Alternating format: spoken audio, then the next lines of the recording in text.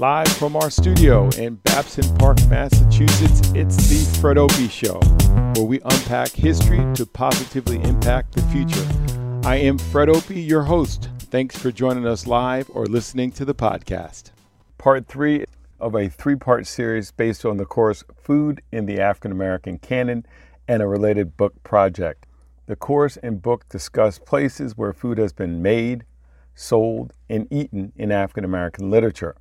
The books selected in the course and in the larger book project provide historical context to talk about food traditions, the food industry, and food as identity and power within various contexts and regional differences over time. Part 3 is an introduction to the field of food studies. I talk about the relationship of the field and the course to my early research and publications. Enjoy, and thanks for joining us for all 3 parts of the series. If you have not heard part 1 or 2, you can find them in the show archive, as well as on my website at fredopie.com, and look to the link marked Foodways. Just about every one of the courses I teach has food attached to it. I got into this kind of via a lecture. It was a lecture I was given. There was a seminar on health. And I asked the organizer of the seminar if I could get involved, and he said, "What do you want to do?" And I said, "How about I do the food component?" He was doing a seminar on men's health. And so I did the research on it. It was a church that was predominantly African American. And so the term soul food is so much associated with African American as their kind of cuisine. So I did the research on it, presented it, and quickly found out there were a lot of cookbooks, but very little documented history on it. So I did that. And it ended up becoming my first book. And it all happened right around the time where the Food Network was taken off and a lot of things in the media were on food. So I got an opportunity to do a lot of media and book events around that and just really enjoyed it. I'm a person who loves to cook, loves to eat.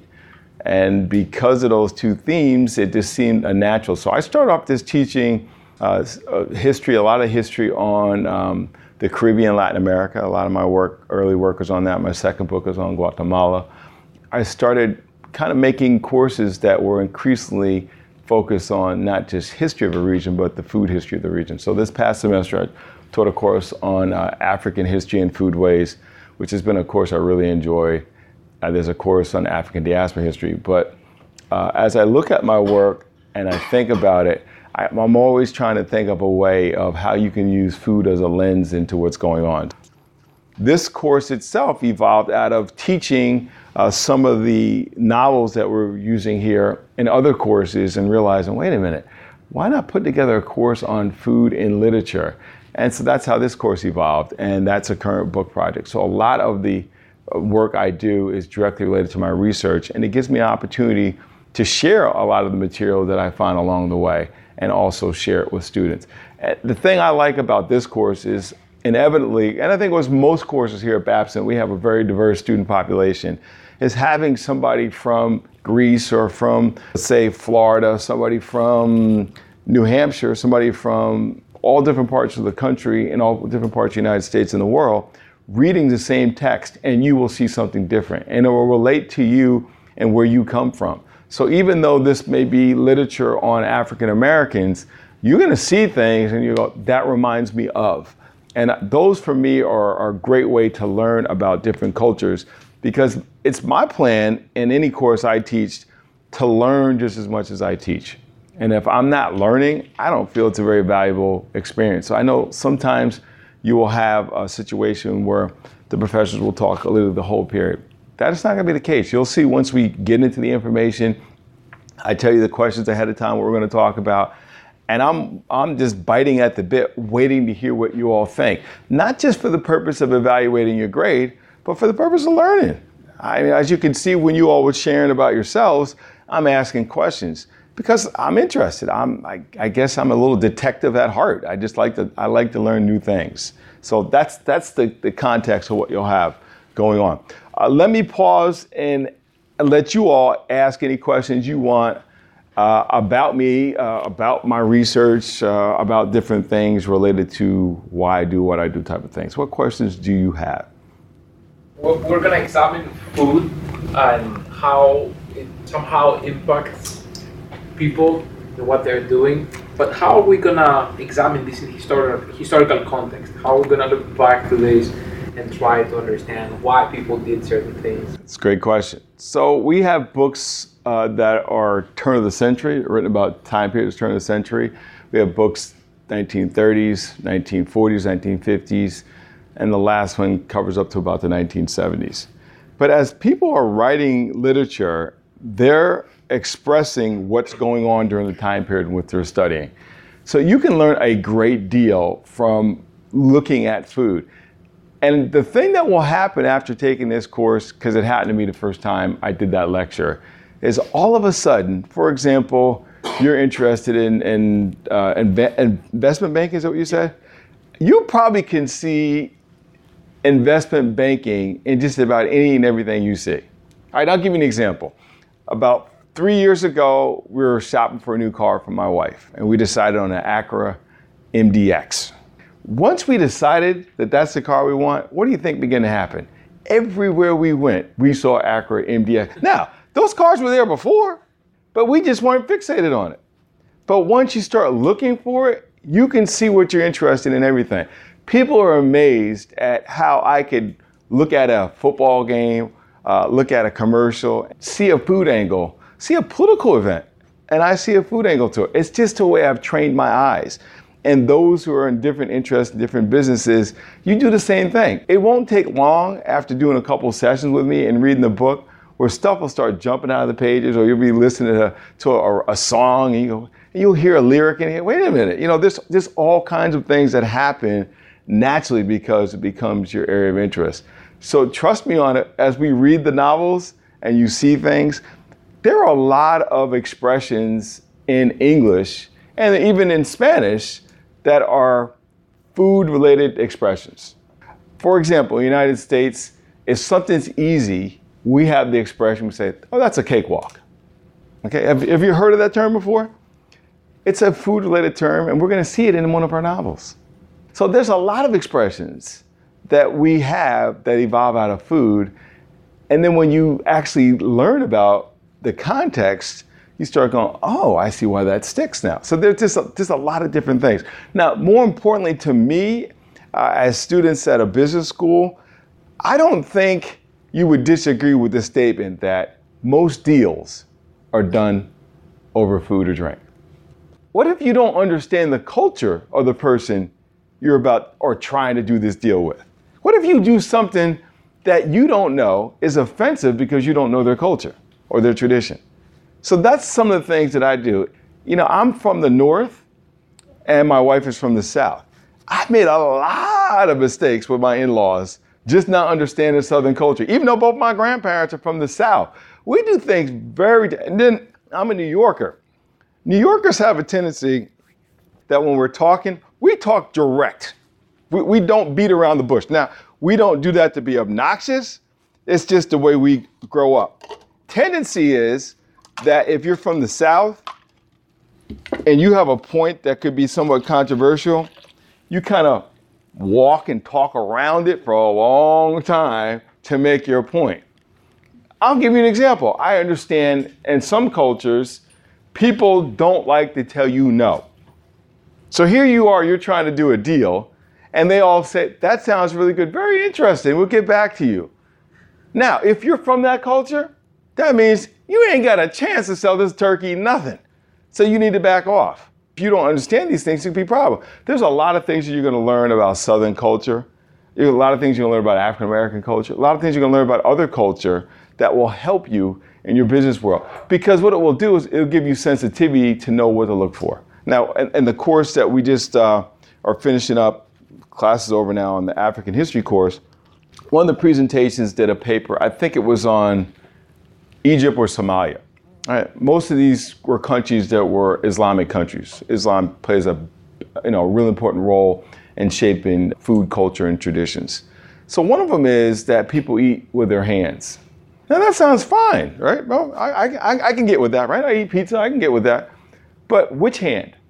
Right hand.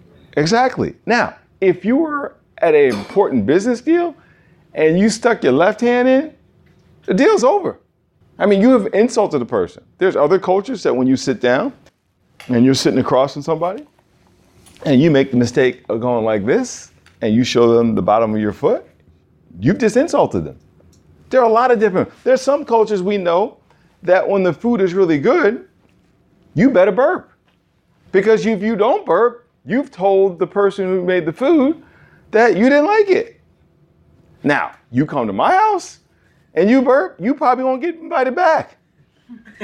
Right? So there are a lot of things like this that you're gonna learn in the process of reading the book. So for me, it's a lot more than just reading the book and getting the grade to move on. And most importantly, what I love is as we go through and unpack these different parts of food, culture, and tradition, students will say, well, let me tell you how it is in my country, or when I go visit my grandmother, or when I go to this. And then you start learning more and you become more educated about other people's cultures and traditions. And then you end up meeting. I had a student, I don't think it was 2 years ago, who emailed me, and I had no idea of this when he took a course. I was teaching African diaspora history. And the first part of the course is a lot of African history. And so he was going for an internship, and he got the internship because it was a Goldman Sachs job internship. And he got it because a new sector of their business was in Africa. Many people don't know Africa is the fastest growing economy in the world right now. And they knew that, so they had people working on that. So during the interview, he mentioned that he took this course on African diaspora history. They asked him a couple questions he was able to ask. And he emailed me, he said, Professor Opie, I'm positive that made a difference in this job. So again, the more sensitivity, my wife called this a social IQ. Just having that ability to understand others. It's not just about facts you know about people, but can you empathize with these people? So I think I know the course will do that for you. So you just have to think about it in many different layers, but you'd be surprised at what you're gonna learn from your classmates. The question I always ask at the end of the class, I have to remember to ask you guys this is, who did you learn the most from other than me? And it's amazing how students are surprised when several people say, I learned a lot from Angela. And Angela's like, what, me? But that's key. It's not just sitting in a class and just listening, but making sure that you're able to share. And it's not like you're trying to, it just comes out naturally. But that's a big part for me of class. I have it's a syllabus that I'll be uploading, probably by the middle of next week. And a big part of the grade I have is I call it proactive. Some people call it class contribution, but for me, it's more than just talking. It's sometimes asking great questions. We have a blog that you make comments, so you comment on somebody else's post. There's a number of ways that you can be proactive. And to me, that's another important part of it. So that was a great question. Other aspects of content that you all should know about, and that's a podcast I do. And there are a lot of interviews that I've done related to the content. So here's an interview somebody did with me about Zora Neale Hurston. There's a couple of the Hurston ones because it's my most recent book. This was a really interesting lecture. So it was part of the Africa class. This is not related to this class, but something you might find interesting. Is in my Africa class, we had a section on the food roots of the Ebola crisis that happened in 2014. And so I did a whole lecture on it, and then did the same lecture at the middle school here in Wellesley because they were studying infectious disease. And it was a really interesting one. So there are a number of ones that you'll find relevant and interesting related to our class.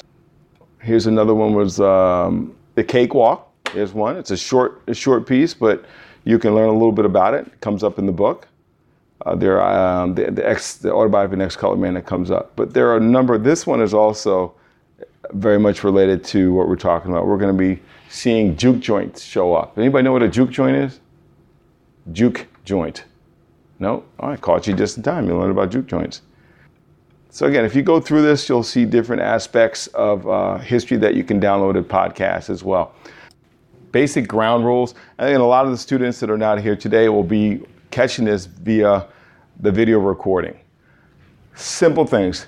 I think listening and respect is really important. And you're saying, but it's online. Believe me, We have videos online. You want to make sure, for those that weren't here the other day, you want to make sure you have a great set of headphones. You want a decent camera on your computer that you have on while the class is going on. When somebody says something you disagree with, fine, but just respect the fact that they can think differently than you. It happens all the time. It's a little harder in class when you say something that somebody disagrees with and then they turn up their face and you can obviously see by body language that they disagree with you. It's not the disagreement, it's how you disagree. What I have tried to do in my life is learn to agree to disagree. I don't have to agree with everybody, but I have to agree to disagree. What do I mean by that? To learn to agree to disagree. Everyone has different perspectives and everyone has different opinion on that subject. And their perspective is theirs and they have a right to it. Empathy is the ability to understand somebody else's perspective. It doesn't mean you agree with it, but you understand it. And if you can do that, that's a really important skill that allow you to get ahead in life. So listen and then respect. The other one that we want to talk about, give your best effort. I think this is harder when you're doing an online course, probably anything else, because you don't have the same accountability of when you're coming to class every day. Now, what's nice about using WebEx is that if it idles, it tells you it idles. The other thing about WebEx is that sometimes you forget that you're on an online class and you can come to, in front of the camera looking like Joe Bag of Donuts. Bad hair day and all that other kind of stuff. We can see you. We can see you just rolled out of bed and you hadn't made it to the mirror yet. So think about that. You're going to be presenting yourself. And also when I say give your best effort, make sure that you prepare your work. The only job that you should have when you get home for the next couple of weeks is to catch up on your sleep, first of all, catch up on the home cooking, making sure you prepare for class. Those are the things I just need you to do. There are going to be times when you're not prepared to your best.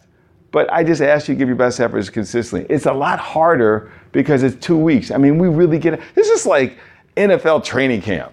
It's like you got double sessions basically goes on. So you just got to push really hard. The nice thing about it is, isn't it awesome to get 4 credits in basically 2.5 weeks or, whatever it is, 2 days, 2 weeks and 2 days or something? That is awesome to think about it. For me as a professor, ideal of getting one of the classes, done that I'm teaching, I think that's great. But it means that I had to put a lot of effort in. It would be terrible for me to show up half-baked. I don't have my stuff together. We probably all have the experience of a professor coming to class and they're not prepared.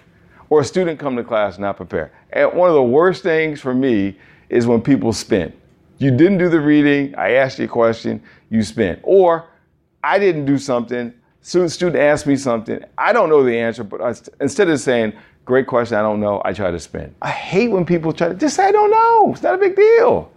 So do your best effort so you're prepared. Understand it, you're not going to be perfect. I'm not asking for perfection, I'm just asking for best effort. This is another one. Advocate for yourself, okay? And I'll give you one of those things that you should know. I love what I do, I enjoy what I do, but I have limitations. One of my limitations is spelling. I am not a good speller. I gave a presentation in New York, I think it was in October. After the presentation, one of these people came up to me and they said, I really love your presentation, but your last slide, you had a typo. And she said it in a way like, she was being sensitive. I expect it. It's not that I like it, I expect it. So if you all see a typo on something I send to you, it probably is a typo. It's not me. I'll just tell you that right now. It's one of those things that happen.